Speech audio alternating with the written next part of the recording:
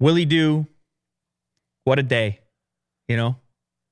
Last night, I apologize, but I had to do a quick sports recap, okay? Because it just, my goodness, what an experience. I got to give a shout out, Kawhi Leonard, Toronto Raptors. The greatest sporting moment, even if you don't like sports, I just got to touch on this real quick. For those of you that don't know or don't follow, Game 7, basketball game last night, Toronto Raptors, Philadelphia 76ers. Game 7, elimination game. Loser goes home. Loser goes for a nap. Loser goes to play golf, they used to say. And this guy, Kawhi Leonard, he puts up 40-plus points, and with less than a second on the clock, hits the most magical shot, arguably potentially greatest shot, the only time, actually, in NBA history that a Game 7 winner was sunk at the buzzer. It was an incredible feat. I just got to give him a shout. Of course, I'm biased. I'm here in the Toronto market. Been watching the Raptors since the Vince Carter days. But it was just a special moment. It got me thinking. I put out a funny tweet. It was meant to be fun. Because last night you either could have been watching that game or you could have been watching Game of Thrones. Nothing but love for the Game of Thrones people. We got him in the house today. Kirk, Game of Thrones.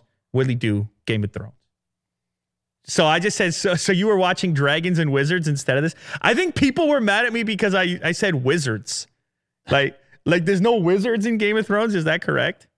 No, there aren't. Anyway, what I was trying to say is that this had all the makings, all the drama, all the years in real life, all the buildup that you could ever possibly need. For those of you that don't know about Kawhi Leonard specifically, this guy, he had a pretty tough upbringing.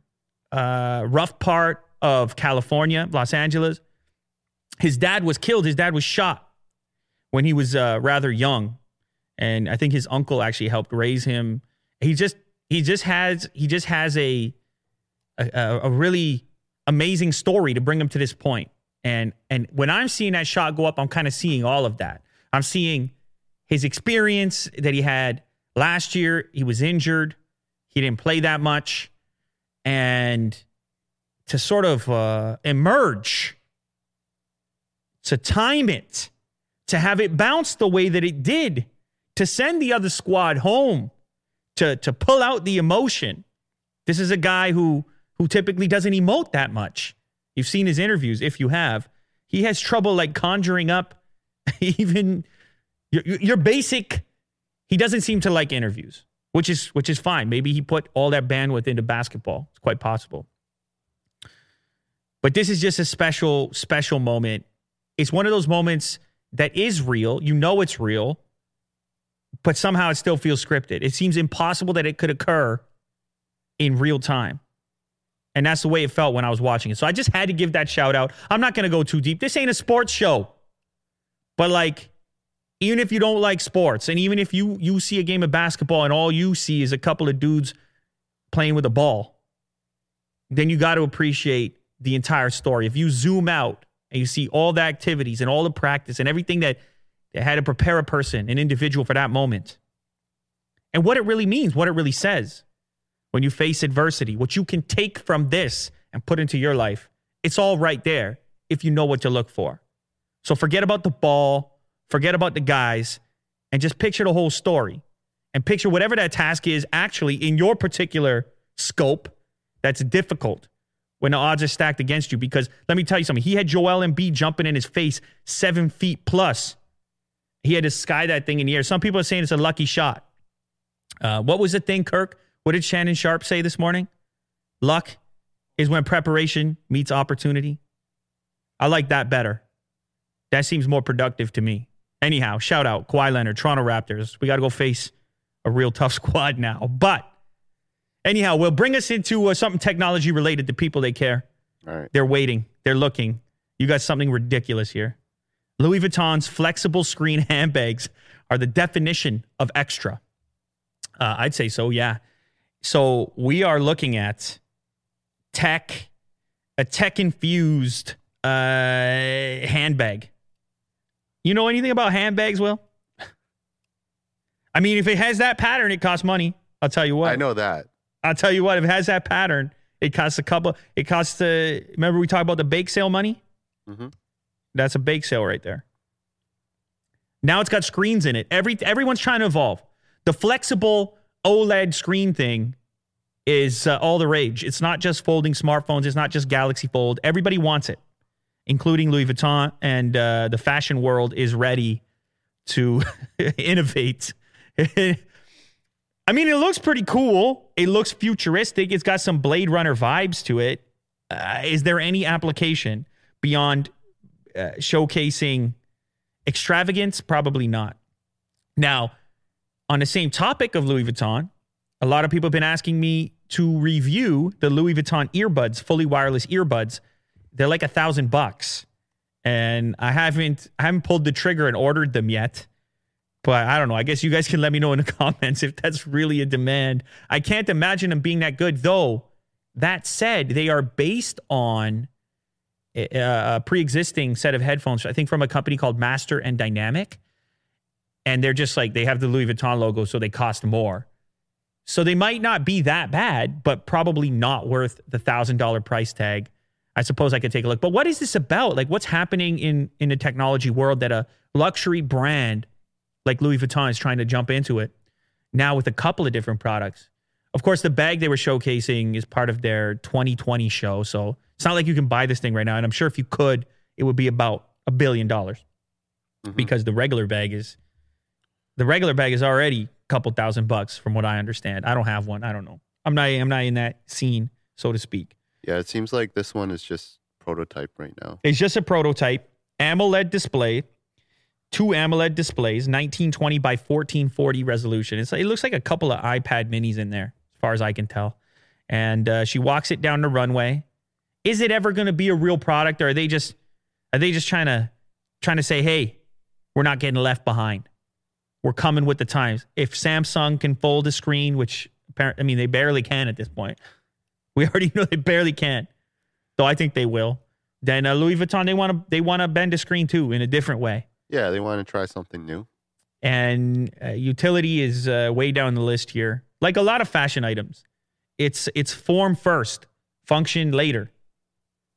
Unlike the tech world where it seems to be function first and form later. Will's giving me a little example here of the fashion world. The Met Gala. Man, I don't even know.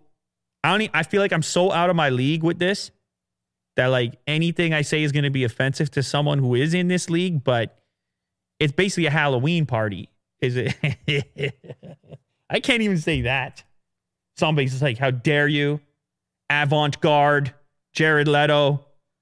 There's a lot going on. But, you know, the thing is, it's an artistic outlet. It's kind of like a song or a movie or even a tech product. It's like, it's creativity. So you have to have some appreciation for that, put together something creative and striking. But the whole package is a bit odd. Like we look at it and then what do we take away? I don't know. What do I take away from this dude? Just wildness.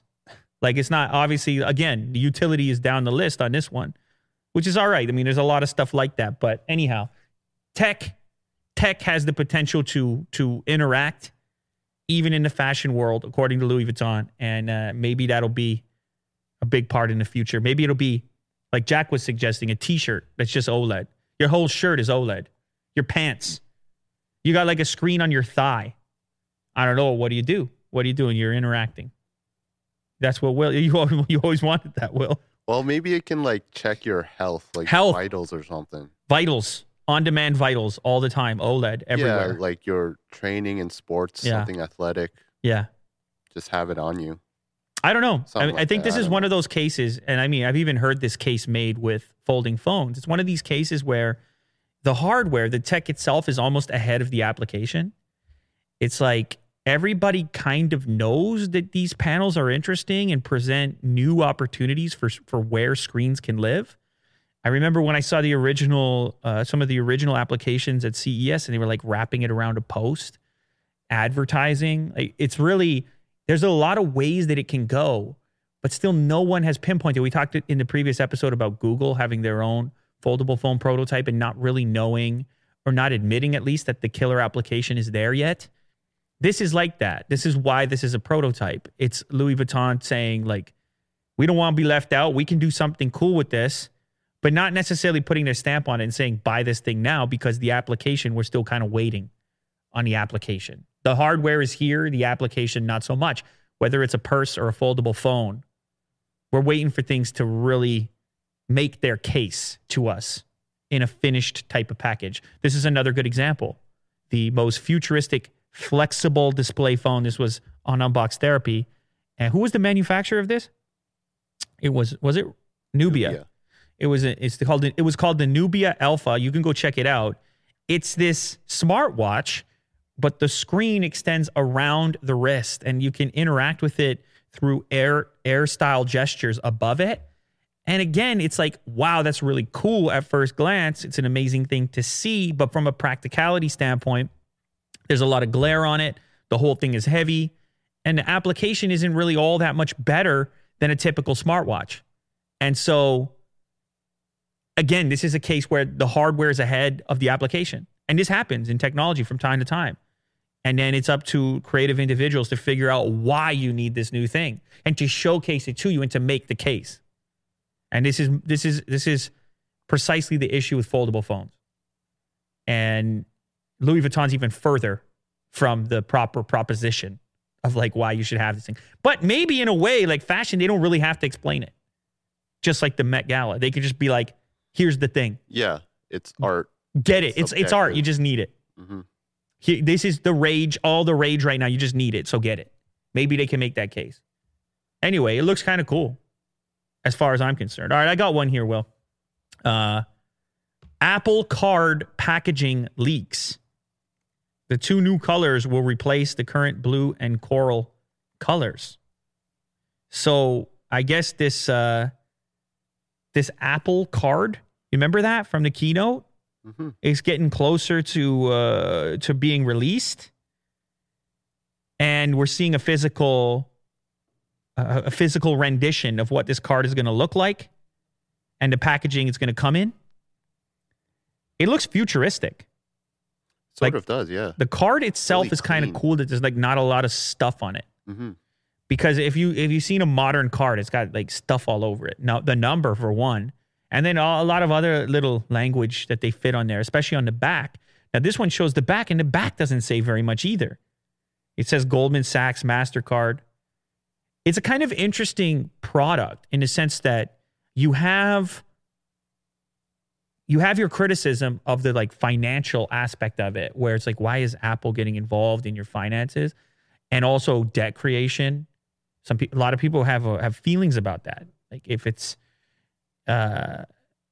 not everyone enjoys the whole credit card experience. Some people feel that it, with the high interest rates and whatnot, it could be a predatory industry. And not a place you would typically expect a technology company to be. So there's that angle, the product in that sense. But then there's the product in the physical sense. Like the actual card itself. If we're going to have cards, can the card be innovated on? Does it have to look the way it looks? And it's funny because this is just a card, but it feels like an Apple product. The product, the physical thing. It fits in with the rest of your Apple ecosystem. It's almost like this is one of those cases where you might get this as an Apple fan, not me specifically, but as an Apple fan, just to complete the kit, the everyday carry. Do you know what I'm saying right now? Yeah. Like you might not even like look at the financial, the paperwork. Be like, oh, the interest rate's kind of high over here or whatever. You might not even examine that. You might be less likely to because you're like, that product rounds out my everyday carry. Because if you think about it, you don't carry that many things on a daily basis. You got your phone. You got your card, which is usually one, maybe two. Maybe you got an ID. And your key if you have a car. You don't carry that. And then your laptop if you have one. Or maybe an iPad. You don't carry that many things every single day. So Apple's like, we want to wipe out any other brand you carry besides us. It's almost like a fashion item in that sense. And when you pull that thing out, it's also going to send an immediate message because it looks so different than any other card. So it's an interesting play from Apple in the sense that it's the two pieces. Typically in the financial sector, the product is on the back end. It's the service, it's what it does for you. You don't really care that much about the card physically, with the exception of some fancy American Express ones, which make, they think about the card itself. But this is the first time in a big way that you're having the card be the product almost as much as what's happening on the back end with the charges and the points and whatever else you get out of the card. So it's interesting. It's definitely a cool looking card. I'm not suggesting you go you go get a bunch of debt for yourself. I'm not in that camp. I think you should probably save a few dollars. You should probably only use debt every so often if you need to. I mean, that's my feeling. And I do think it's weird that Apple's getting involved in this space. I don't think it's the best look for them. But the card itself, kind of cool.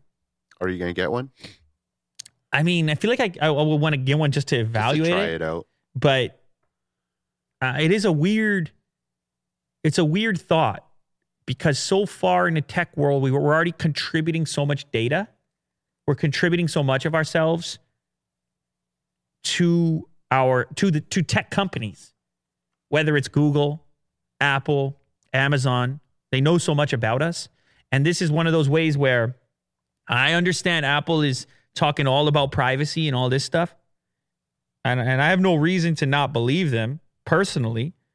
But it's one of these things of like, do you want some degree of separation between your tech companies and the information you contribute to them and maybe your purchases? Maybe just a little bit of separation.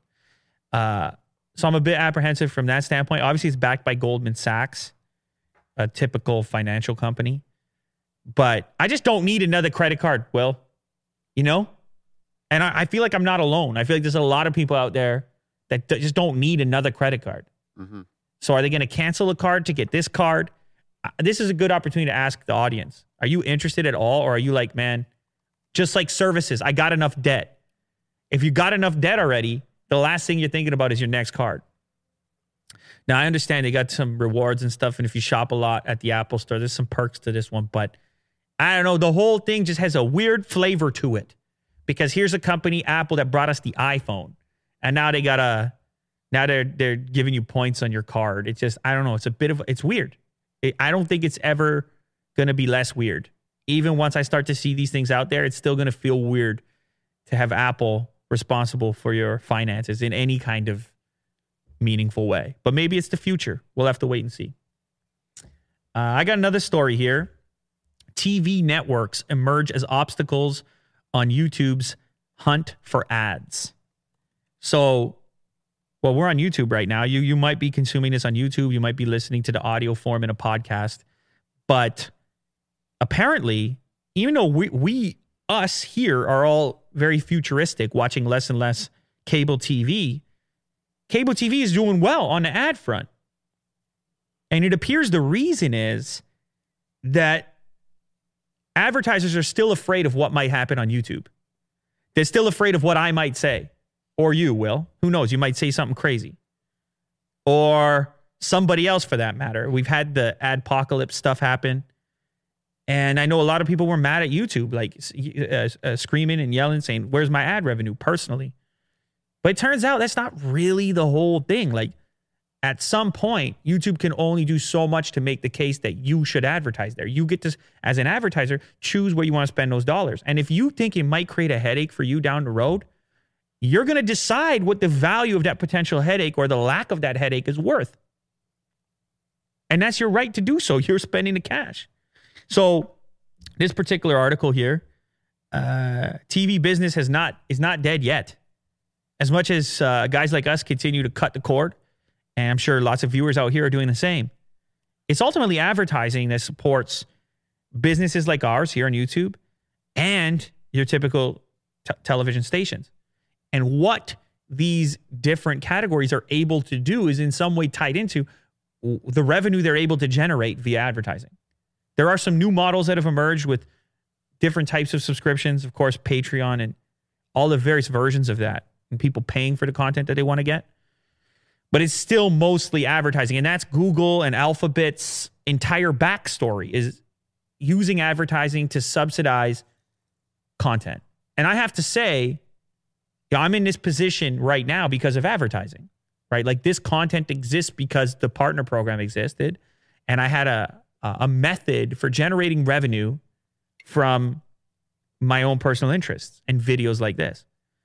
And so it's a deep relationship there. The other thing about advertising, as much as people hate it, and it can be terrible, and I feel that way many times as well, the alternative universe isn't necessarily better in that you pay for everything you get, because that has its own discrimination baked into it, which is like, what content do people who don't have the money, what do they get? They can no longer exchange their time and attention for the thing they want to get on the other side. That transaction is no longer available to them in an environment where everything is pay to play. Now, I understand benefits, drawbacks, both sides. I'm not saying one is perfect and the other is not. But in the meantime, advertisers are not spending probably as much as they should from a CPM perspective on YouTube, opting instead for your standard NBC, CBS, Viacom stuff. Even if that's an aging group of people watching those networks, even if it might not be their target audience, because you got people, you got executives, they don't want to stir anything up. They don't want to lose their job because somebody said something. That's a nightmare. They got to go home.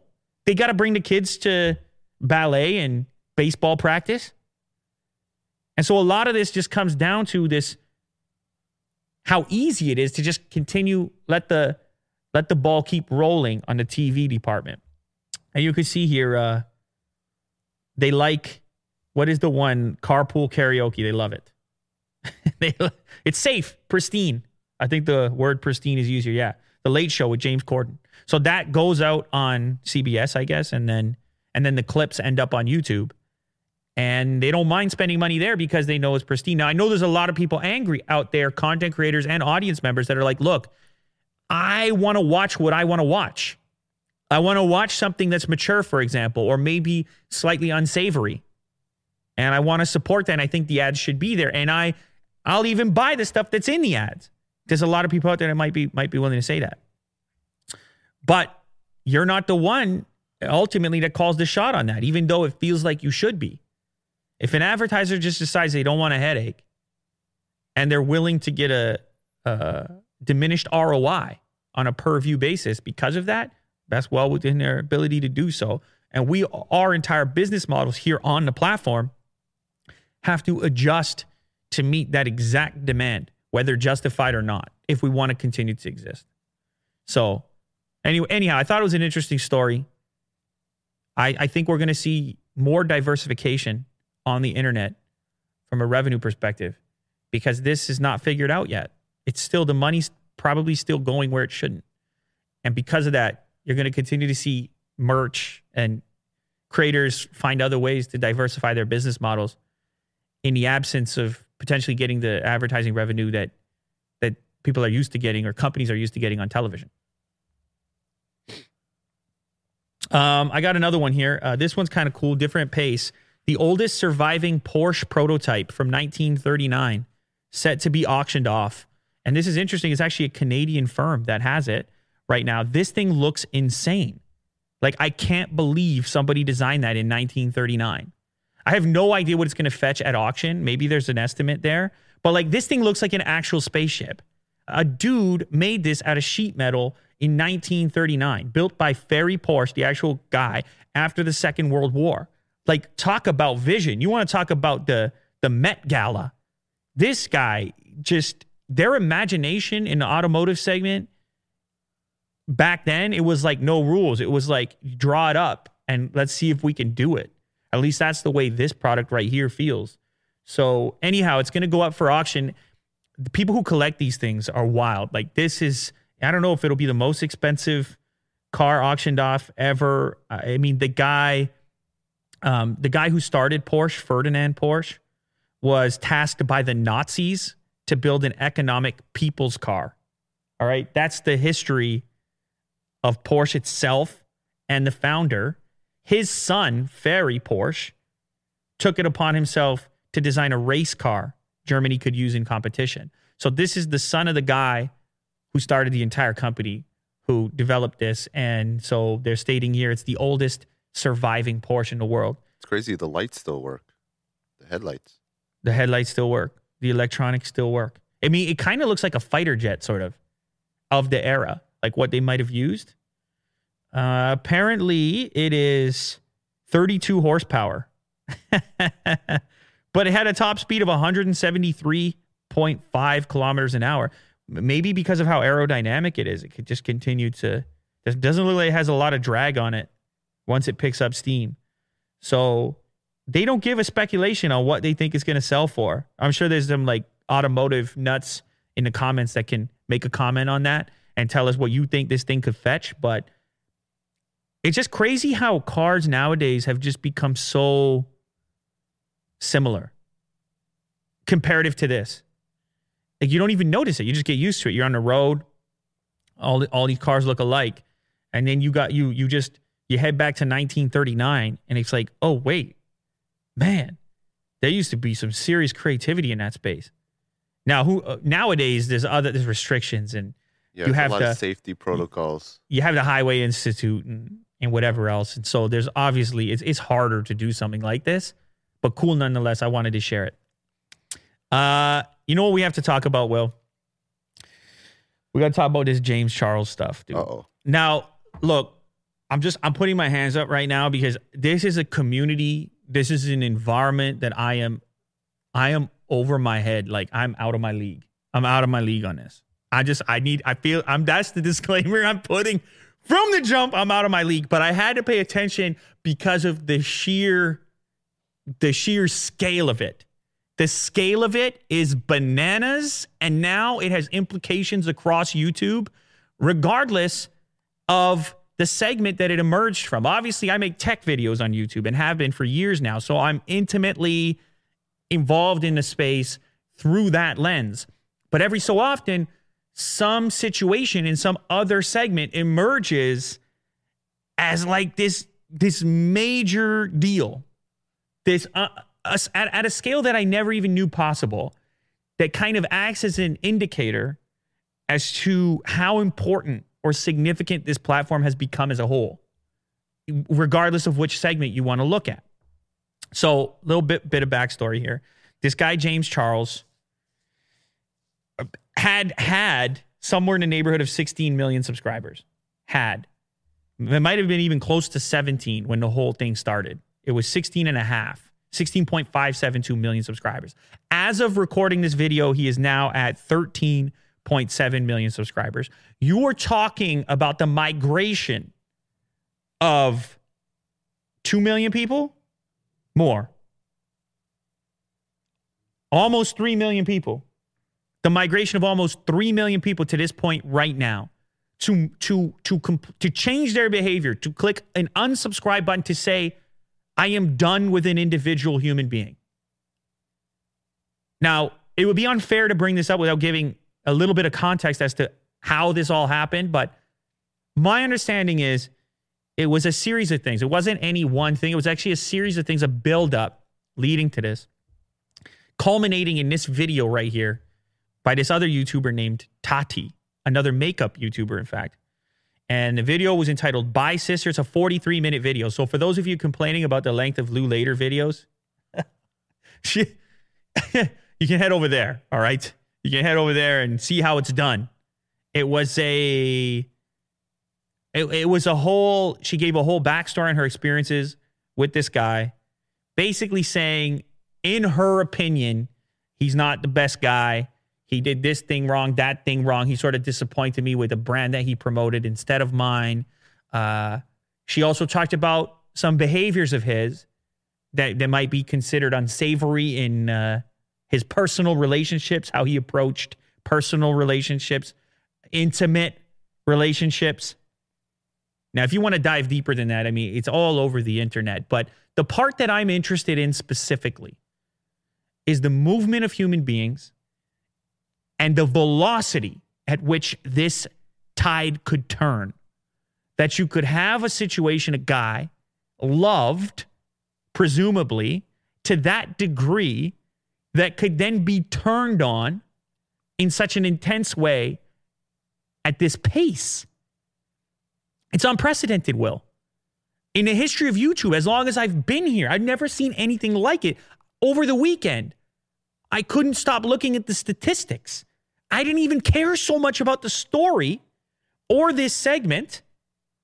What I cared so much about is how human beings now are looking at their subscriptions as votes. As a vote, as if it's an indicator about who they are. Like, I can't possibly be associated with somebody who's now unsavory. And you had a number of celebrities as well who were following James Charles on Twitter who also unfollowed. Kardashians, as well as, who's the singer? Mendez, Grande, Cyrus. Jack's listing off the names. He's the celebrity guru in the house. Iggy Azalea. So the reason a lot of these people, I'm sure, were following him in the first place is he has done collabs with A-list celebrities. And so they were following. They all unfollowed too. So this is the culture now, Will. The culture is the tide turns, it all turns.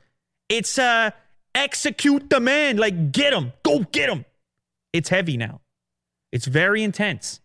And I wonder if at this point, even the girl who really hit the gas on this one, Tati, I wonder how she feels about the consequence. Because go to her Social Blade account, and what you'll see is she absorbed all the James Charles action. I am not lying. She added 2 days. She added over 1 million subscribers. I've been in this game for forever. I never saw it. She actually went out there and sucked this man's life force. This is some superhero Marvel type stuff. It's bananas that this kind of exchange could take place. She went over there and took those people. Somehow. If you look at the relationship, it's almost the exact same number he lost that she gained. Is this combat now? Is this a combat platform? Or has it always been? I don't know. You know, I mean, maybe to a certain extent I've been siloed off in this community where the rules appear to be a bit different, or at least the behaviors.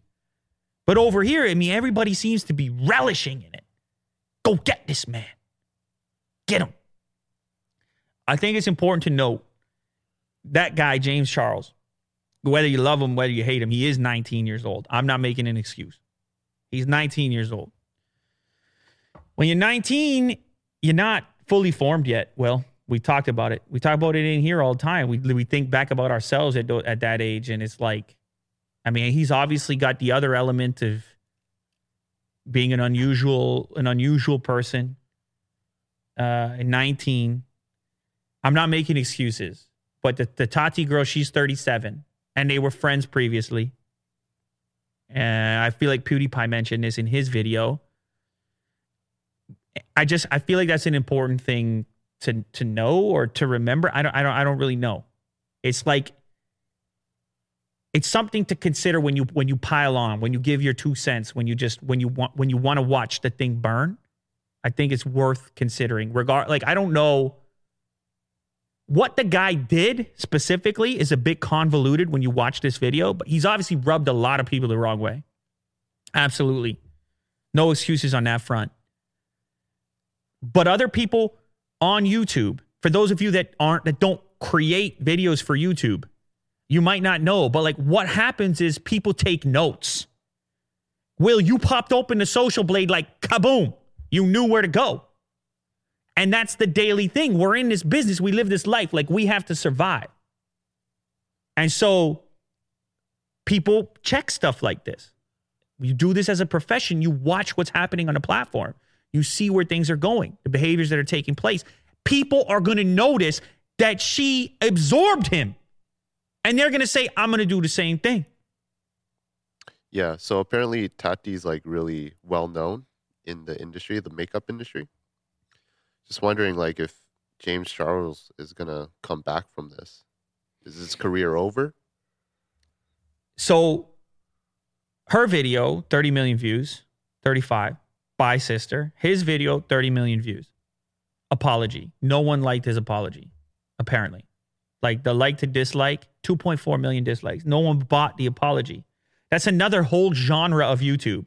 Unbought apologies. Remember the Lisa girl or whatever?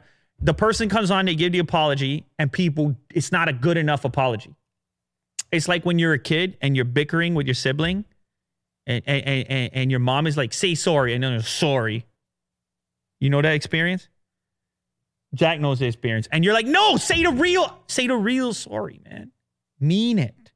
It's one thing about sorries. People want you to mean it, or they don't want you to say it. And in fact, if you say it without meaning it, they'd rather you didn't say it. They'd rather you just vanished. I hope...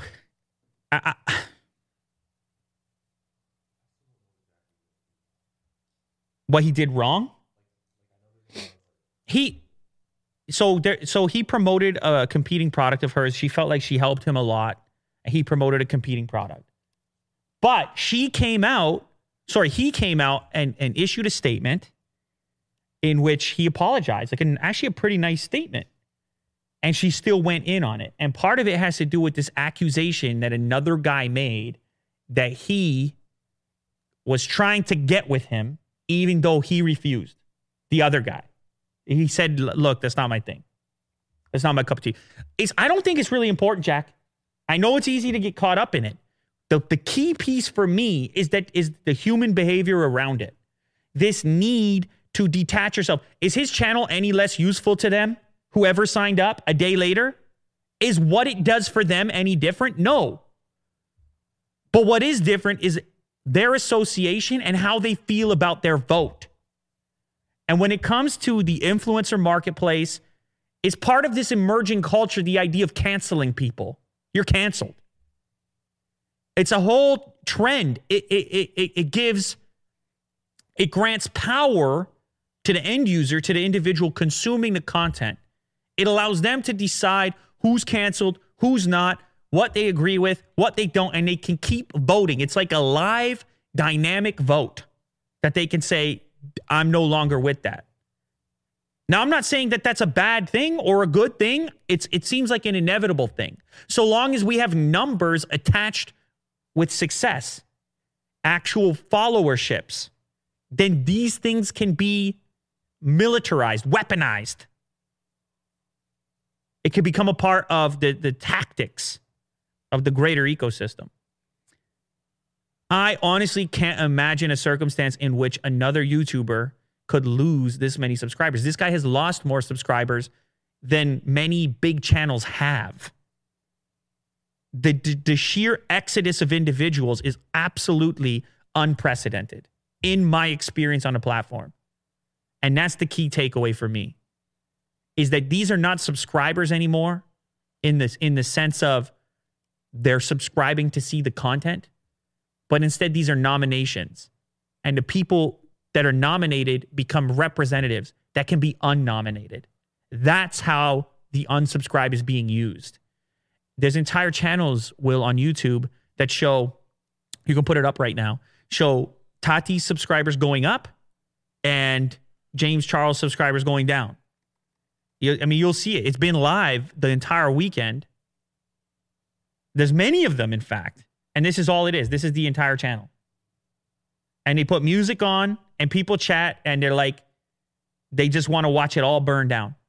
You have the starting sub count there. It's entertainment. It becomes entertainment. It's like the Coliseum. Stick them both in. See who emerges. It's a battle. It's like sports. It's like entertainment. They are real people. Those are actual human beings. As much of an act as they might put on, I'm not sure. But they are actual people. And so my thing here is, what is my thing, Will? It's such a conflicting feeling. Like, I like the idea of the being empowered to choose who you support and you don't support. But I feel like at times there's a bit of a knee-jerk thing that goes on. Without making any excuses for anyone, there's a bit of a thing where the act can be fun. The act of hate can be a fun thing to engage those evil forces in yourself, to say, yeah, you know what? I don't like that guy. or girl or otherwise. And it almost, if it continuously happens, it encourages a particular thought process. In your regular life, do you cancel people? I don't know. I mean, maybe if somebody does something terrible to you, you might. But a lot of times as well, you also give people chances. A lot of times as well, you accept an apology. So it will be nice to see a little bit of balance in the territory, just on a human level for the end users. I don't think it's going to happen. And I mean, there's nothing, obviously, there's nothing I can do about it. But a little bit of balance in this department, I think, is better for the users, for the actual people consuming the content, to not just relish in the destruction of somebody else. Now, look, if you're just like, hey, I don't want to be associated, that's one thing. But if you relish, that's a different thing. That's my point. You don't necessarily want to take joy in other people's suffering, is what I'm trying to say. I just don't think it's the healthiest thing for you as a person. There's maybe some circumstances where retribution is called for, very extreme circumstances. But in most cases, you don't want to take too much joy in the destruction of others. I'm not defending either party in this case, by the way. And I said already when I started, I'm in over my head. Absolutely. It's not a segment that I'm intimately involved in enough. So, but I'll leave it there. I'll leave it right there. Cool. What else you got, Will? On lighter note, let's lighten it up. I saw this tweet about this guy. He actually made an algorithm or software that detects cars and actually makes them invisible, or at least tries to. Whoa. So he's recording this through his phone right now? Yeah. I don't know if it's real time. It could be just recorded video, but it looks really freaky. It looks so it looks weird. Like all the cars are glitching. So obviously it's not perfect. The AI is able to recognize what a car is. Yeah, exactly. The shape of it, the color, the shadows. It knows what a car is. Mm-hmm. This is insane. This is mostly a visual thing. So if you're listening to this, you got to go watch the clip. You got to go watch the video on the YouTube channel. But essentially what's happening is it's a video, like a person walking down the street shooting a video. And every time a car pops up in the frame, it's like blurred out beyond belief. And it almost blends in. Like the surroundings take the place of the car, kind of like some sort of digital camo effect, invisibility cloak in a video game type of effect. It's pretty wild. It makes you, I get your imagination going about the potential application for it. It reminds me of the Black Mirror episode where like you can actually cancel out someone. Like they just become static, and then you can't hear them, you can't see them. They're just like a static silhouette.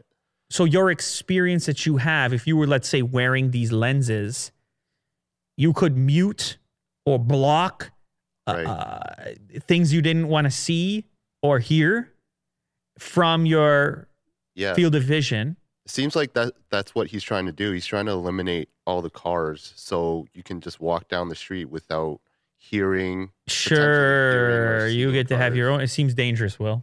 It does, yeah. Especially with cars. Let's eliminate the cars because I want to have a nice peaceful walk. Well, till you run into one of them. It's cool. I could see a more immediate application in the sense of things like having to blur out license plates. Like if the algorithm could pick up license plates, which obviously you can't or aren't supposed to publish in certain circumstances, it could pick things that, the private elements. If you're like a Google Maps type of thing, in real time, it could discern those items, but definitely freaky in the sense of if you had some lenses on that could change your reality in an augmented fashion by eliminating things you didn't want to have in your existence, including potentially people. Because why could they not be mapped equally just like cars? It's a cool clip, Will. Well done. Very interesting. You're always on the AI kind of robotic side of things. Yeah, I love that stuff. You're in that realm. Oh my God. Wait, I almost forgot. Since I'm showing Willie do some love right now, I've got to show you something that a fan made and sent to me on Twitter. Have you seen this? Maybe you didn't. You have to go to my Lou Later Twitter, and I guess it would be somebody tweeted it at me, and you're about to be very afraid. You're going to be made very afraid. Is there a way to check some things that are tweeted at me? At Lou Later? I may have to just send you the link right now, but I think you should. It was somebody tweeted it at me. What it was. Oh, there you go. You found it. Go up right there. Oh, I swear I did not commission this. I do not even understand how this thing came into being. Somebody has done some sort of merging of James Charles from the earlier topic with Willie Do. This user, DJ Dom Cook. Jesus. I mean, you got to see this. You got to go watch the video if you're listening only to the audio form. This is the scariest thing I've ever seen in my life. Yeah, that's... I don't understand. It looks mostly like James Charles, but how does it also look like you? Why? What part of it is you? I mean... James Charles featuring Willie Do. The big lips? I don't know. The lips. No, he has big lips as well. I don't know. It's absolutely scary. A little side note. I just... I felt there was a need to show you that. Willie Do getting some love in the weirdest way possible. It's random. What a time to be alive. I appreciate it, though. Okay, he appreciates it. Whatever weird artwork you want to send Will. Apparently you are now, yeah. This is weird, man. The whole deep fakes, like superimposing other people's faces. The Snapchat filter that just came out with everybody's a girl, and it's a weird. Here's the guy, Danny Winget. Oh my goodness, he's a woman now. Not bad, actually. Yeah, one of the better ones that I've seen. But just, well, I don't know. Why is it captivating? Why does everybody have to do it? It's very confusing. It's a very confusing thing, but it'll never end. Technology doesn't care. It just it presents itself. It emerges, it presents, and we're left to deal with the consequences. Whether it's a car that disappears in real time or Danny as Danette. Danielle? Danny as Danielle. There's Danielle. Well done, Danny. That's pretty wild. You got any other topics, Willie Do? You want to move on to questions? Or let's do some questions. Good idea. All right. Do you ever get annoyed by the constant Apple and Android fans battling for supremacy? It does my head in that any article, report, or advert is just littered with attempts to put each other down. Why is this such an issue with smartphones? You want to know something? It might be the Tati James Charles thing. That people, they just want to be in camps. They want to be weaponized. They want to be a part of some battle, like where we have some predisposition for conflict. It's possible, maybe even probable. I get comments all the time personally that like I'm way too harsh with Apple. I think if you're a market leader in the space, well established, a very popular choice, still the most popular choice in North America for any one particular smartphone brand, then you should be scrutinized at a different degree. But like the idea, at least in my case, that I care all that much is kind of funny. Anybody who actually knows me knows that's obviously not the case. In fact, right now, I'm using an iPhone right now. So it's kind of funny. It's just people will pick and choose. They'll wait for the right moment to put you in one camp or the other, because I think it just makes the comprehension easier. It makes the decision easier. It makes a lot of things easier to just make it as contrasting as possible. Black and white, Apple, Android, choose your side, let's argue kind of thing. It's obviously far more nuanced than that, and there's way more to it. Just like a lot of things, is the more you zoom out, the more you recognize and realize how these two platforms benefit from each other. This guy's question specifically has to do with me ever wanting to bash my head in relating. I mean, sometimes it just gets boring more than anything. Like, it's not even necessarily that I get mad about it, or it just gets boring. It's like, it gets old. There's interesting stuff happening all the time. And I have to admit, though, like, I feel there are certain points in time throughout the Unbox Therapy history where I may have contributed to some of this by just like playing it up and having fun with it, which at the time seems innocent, but then you recognize the scale of it and how many people, what is the message that you're sending out? And I just feel like in general, that channel up there, Unbox Therapy, because of the fact that it's edited and it's clearly defined what the videos are going to be and it's so product centric, that the package that comes out sometimes doesn't fully encapsulate all the nuance associated with the subject matter. And I think that's a big reason for why this content exists down here and why this channel started and why it's kind of freeing to express yourself here. I feel a lot less of that down here because I feel like I can explain myself a little bit more. So there's probably some content that I wouldn't make today, now knowing how important it is for me to fully explain myself to get the most comprehensive message across possible.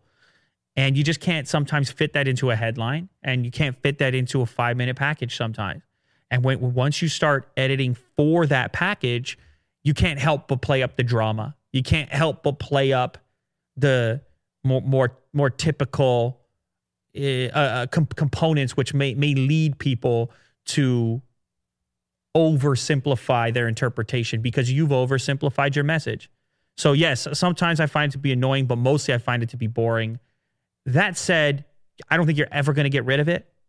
I think the Apple versus Android thing is here to stay, just like your favorite sports team versus the next is here to stay. People want to be fans of things. We attach ourselves to things in order to help figure out our own identities. And I think it's part of being a person to like want your stuff to be the best stuff, or your team to be the best team, or yourself to be your best self. I don't know. It's hard to take the competition out of people, and in some ways, the competition is a good thing about people. Like, competition is precisely what breeds amazing outcomes many times. So I think the main thing is to encourage the competition, have your selection, but then don't let the thing devolve into like something personal or hateful or whatever. Like that gets weird at that point. It's unnecessary. Like, you can have like the difference between warfare and a sporting match. You know, at the end of a sporting event, you go and you shake hands. It's called being sportsmanlike. It's like, we understand the rules of the contest. And if somebody's got something good and they did better in that circumstance, good, fantastic. You did it right. Shake your hand. We'll be back next time. That's one thing that comes out of sports. That's really, a very positive element. Not so much the outcome of the game, but the contents of it, how it was played, how you carry yourself. And I think you can actually bring some of that even into this contest here.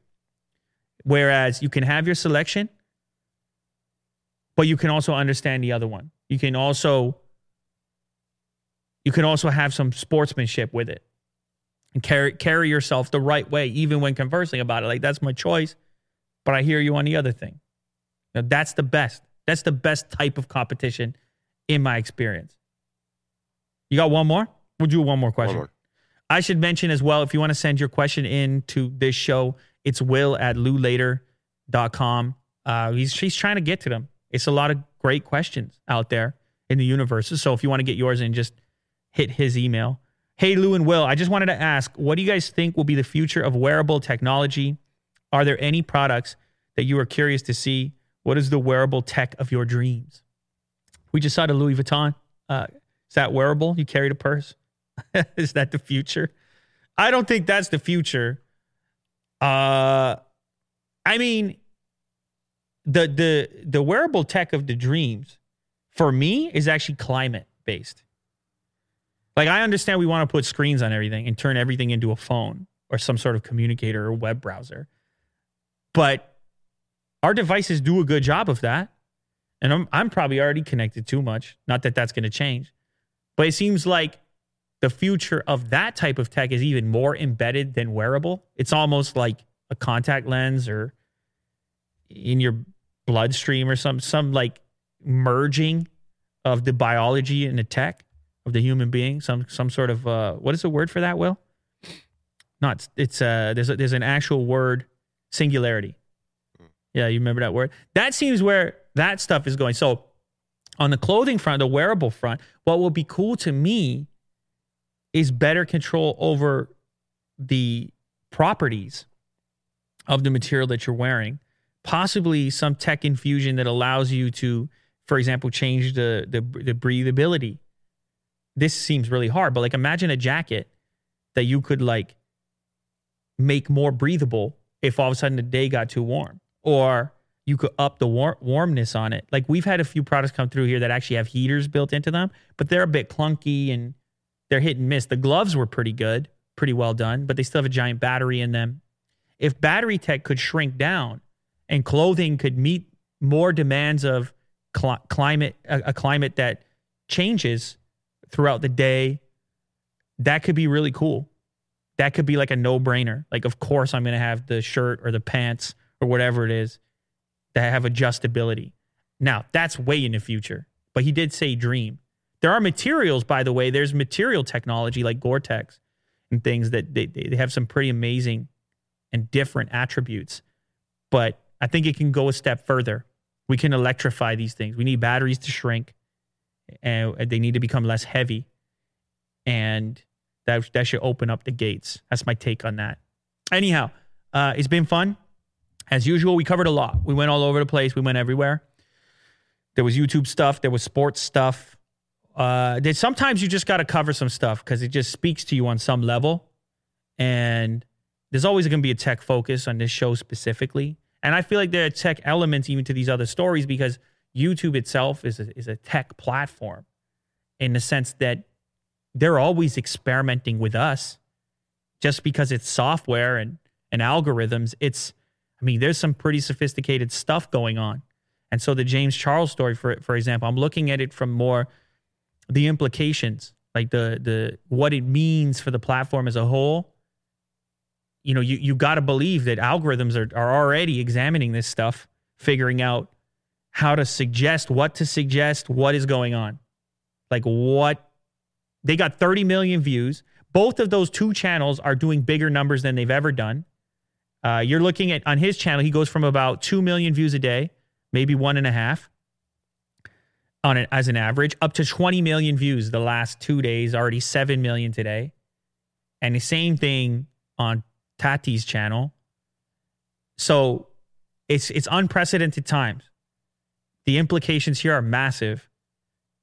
And I just feel like it's worth the analysis, even outside the realm of the back and forth drama just between two human beings. Like, look at what happened. The real story in this case for me is behind the story. So we covered that. We covered a lot. It's been wonderful. It's another day. Today is Monday. Are we going to be back tomorrow? Why not? Let's do it. There you have it.